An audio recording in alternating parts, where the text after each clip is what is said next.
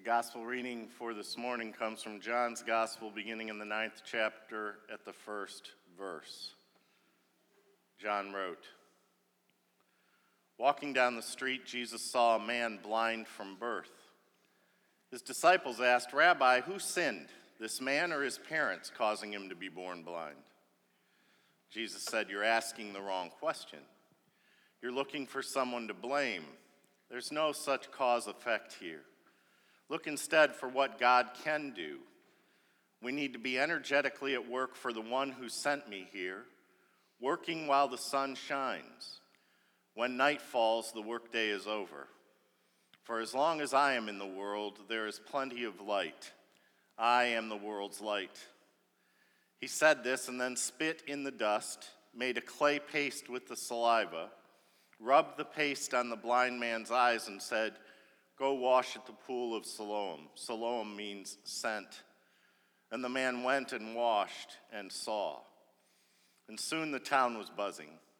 His relatives and those who year after year had seen him as a blind man begging were saying, 'Why isn't this the man we knew who sat here and begged?' Others said, 'It's him all right,' but others objected, 'It's not the same man at all. He just looks like him.' He said, 'It's me, the very one.' They said, 'How did your eyes get opened?' 'A man named Jesus made a paste and rubbed it on my eyes and told me, "Go to Siloam and wash." I did what he said, and when I washed, I saw.' 'So where is he?' 'Oh, I don't know.' They marched the man to the Pharisees. This day when Jesus made the paste and healed his blindness was the Sabbath. And the Pharisees grilled him again on how he'd come to see, and he said, 'He put a clay paste on my eyes, and I washed, and now I see.' And some of the Pharisees said, 'Obviously this man can't be from God. He doesn't keep the Sabbath.' Others countered, 'How can a bad man do miraculous, God-revealing things like this?' And there was a split in their ranks. And they came back at the blind man. 'You're the expert. He opened your eyes. What do you say about him?' He said, 'He is a prophet.' The Jews didn't believe it, didn't believe the man was blind to begin with. So they called the parents of the man, now bright-eyed with sight, and they asked them, 'Is this your son, the one you say was born blind? So how is it that he now sees?' His parents said, 'We know he's our son, and we know he was born blind, but we don't know how he came to see. We haven't a clue about who opened his eyes. Why don't you ask him? He's a grown man and can speak for himself.' His parents were talking like this because they were intimidated by the Jewish leaders who had already decided that anyone who took a stand that this was the Messiah would be kicked out of the meeting place. And that's why his parents said, 'Ask him. He's a grown man.' They called the man back a second time, the man who'd been blind, and told him, 'Give credit to God. We know this man's an imposter.' He replied, 'I know nothing about that one way or another, but I do know one thing for sure. I was blind, and now I see.' They said, 'What did he do to you? How did he open your eyes?' 'I've told you over and over again, and you haven't listened. Why do you want to hear it again? Are you so eager to become his disciples?' And with that, they jumped all over him. 'You might be a disciple of that man, but we're disciples of Moses. We know for sure that God spoke to Moses, but we have no idea where this man even comes from.' The man replied, 'This is amazing. You claim to know nothing about him, but the fact is he opened my eyes. It's well known that God isn't at the beck and call of sinners, but listens carefully to anyone who lives in reverence and does his will. That someone opened the eyes of a man born blind has never ever been heard of, ever. If this man didn't come from God, he wouldn't be able to do anything.' They said, 'You're nothing but dirt. How dare you take that tone with us?' And then they threw him out in the street. And Jesus heard that they had thrown him out and went and found him. And he asked him, 'Do you believe in the Son of Man?' The man said, 'Point him out to me, sir, so that I can believe in him.' Jesus said, 'You're looking right at him. Don't you recognize my voice?' 'Master, I believe,' the man said, and worshiped him. Jesus then said, 'I came into the world to bring everything into the clear light of day, making all the distinctions clear so that those who have never seen will see, and those who have made a great pretense of seeing will be exposed as blind.' Some Pharisees overheard him and said, 'Does that mean you're calling us blind?' Jesus said, if you were really blind, you would be blameless. But since you claim to see everything so well, you're accountable for every fault and failure. And this is the word of God for the people of God. Thanks be to God. Amen. Would you pray with me, please?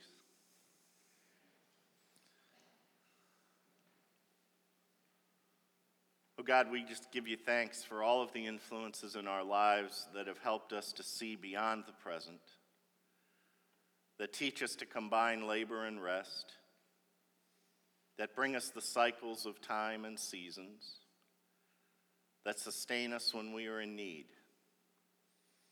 And especially today, we thank you for Jesus, gatherer of folk, teller of stories, breaker of bread, pourer of wine, visionary and Savior. Open our ears, minds, and hearts to your word for us this day. Amen.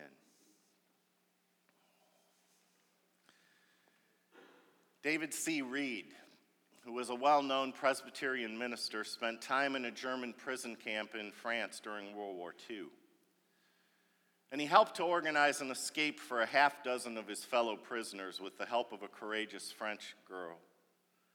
And 2 days before the escape, a British major began to have second thoughts.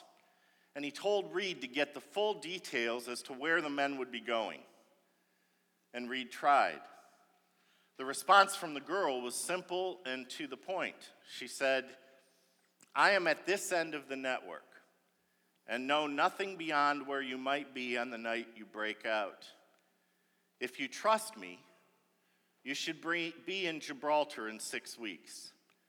If you don't, tell me, and it's off." The major said to Reed, "Well, what do you think?" And he answered, "Trust her." He did, and in a short time, the prisoners were free in Gibraltar. Now, in today's reading, John's long, intricately woven story is all about sight.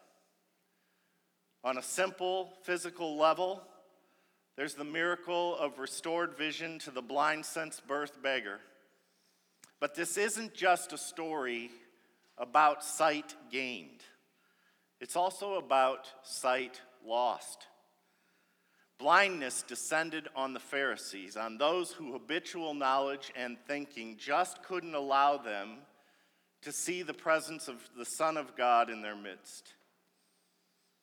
Now, this beggar that Jesus heals is described in John's words as having been blind since birth. He had never, ever had the opportunity to see. His blindness had kept him from meaningful work, but it had become that man's normal experience of life.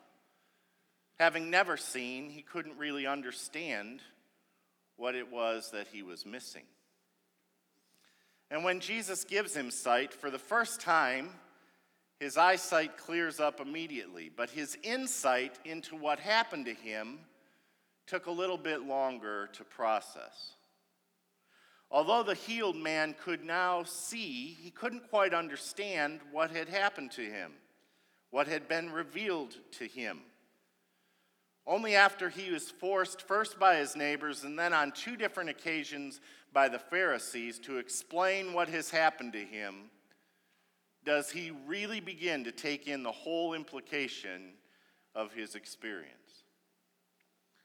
Then we get to watch as light bulbs come on in this man's head. With surprising swiftness, really, this simple beggar, whose life up until now had been spent in darkness, is able to clearly see the miracle that is now held up to him. Not the miracle of his brand new eyesight alone, but also the miracle of the presence of Jesus, Son of Man, Messiah, now present on earth and bringing God's presence directly to the world. And at first, this new-eyed man could only name Jesus' name. Later, he becomes certain that the one who provided his healing was a prophet, And finally, the Pharisees' persistent questioning prods the healed man into recognizing that Jesus must be from God, or without God's presence, he could do nothing. And with his vision now focused, Jesus comes to the healed man and reveals himself as the Son of Man. And the healed man instantly exclaims, "Lord, I believe," and he worshiped Jesus. The vision miracles opened up the eyes of the blind man. But it was the man's response to that blessing which opened up his heart to God's presence. You see, once he experienced his eyesight, this man's world was so completely changed that he allowed his mind and his heart to be equally open to new sights and new insights. He allowed his new eyesight to grow into new mind sight and new heart sight, new outlooks, new visions. And his own blessing turned into a blessing for others as he openly confessed the name of Jesus and witnessed to the healing power of Jesus the Christ.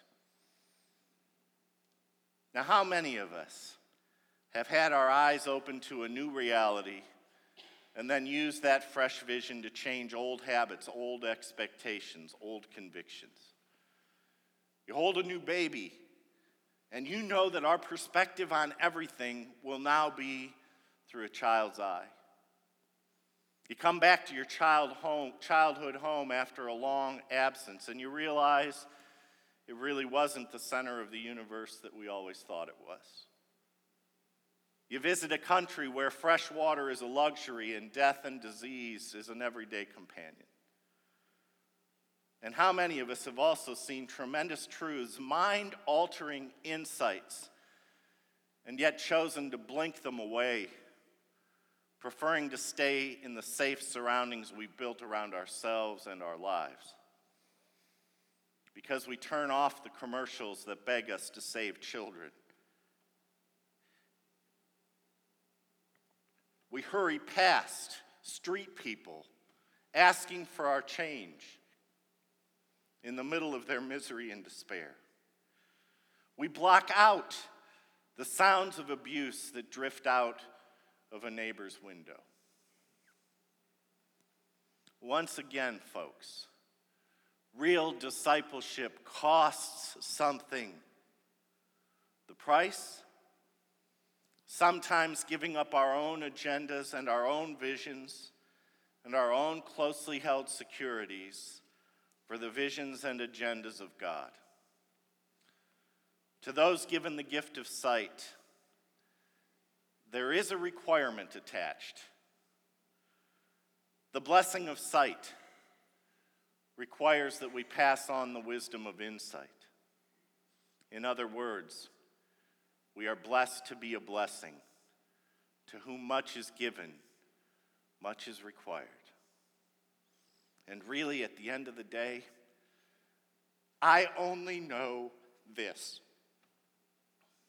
I am at this end of the network. I know nothing beyond where you might be on the night that you break out.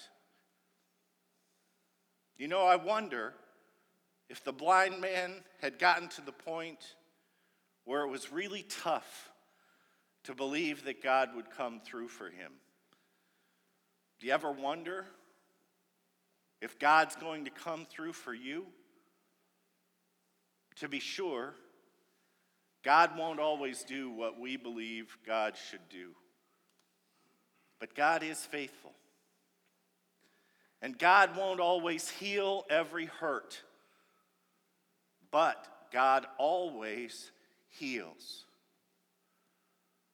So ultimately this morning, the question is simple. Can you trust God enough to really see? Because to see or not to see, that is the question. And much can be revealed through eyesight, through mind sight, and through heart sight. Amen.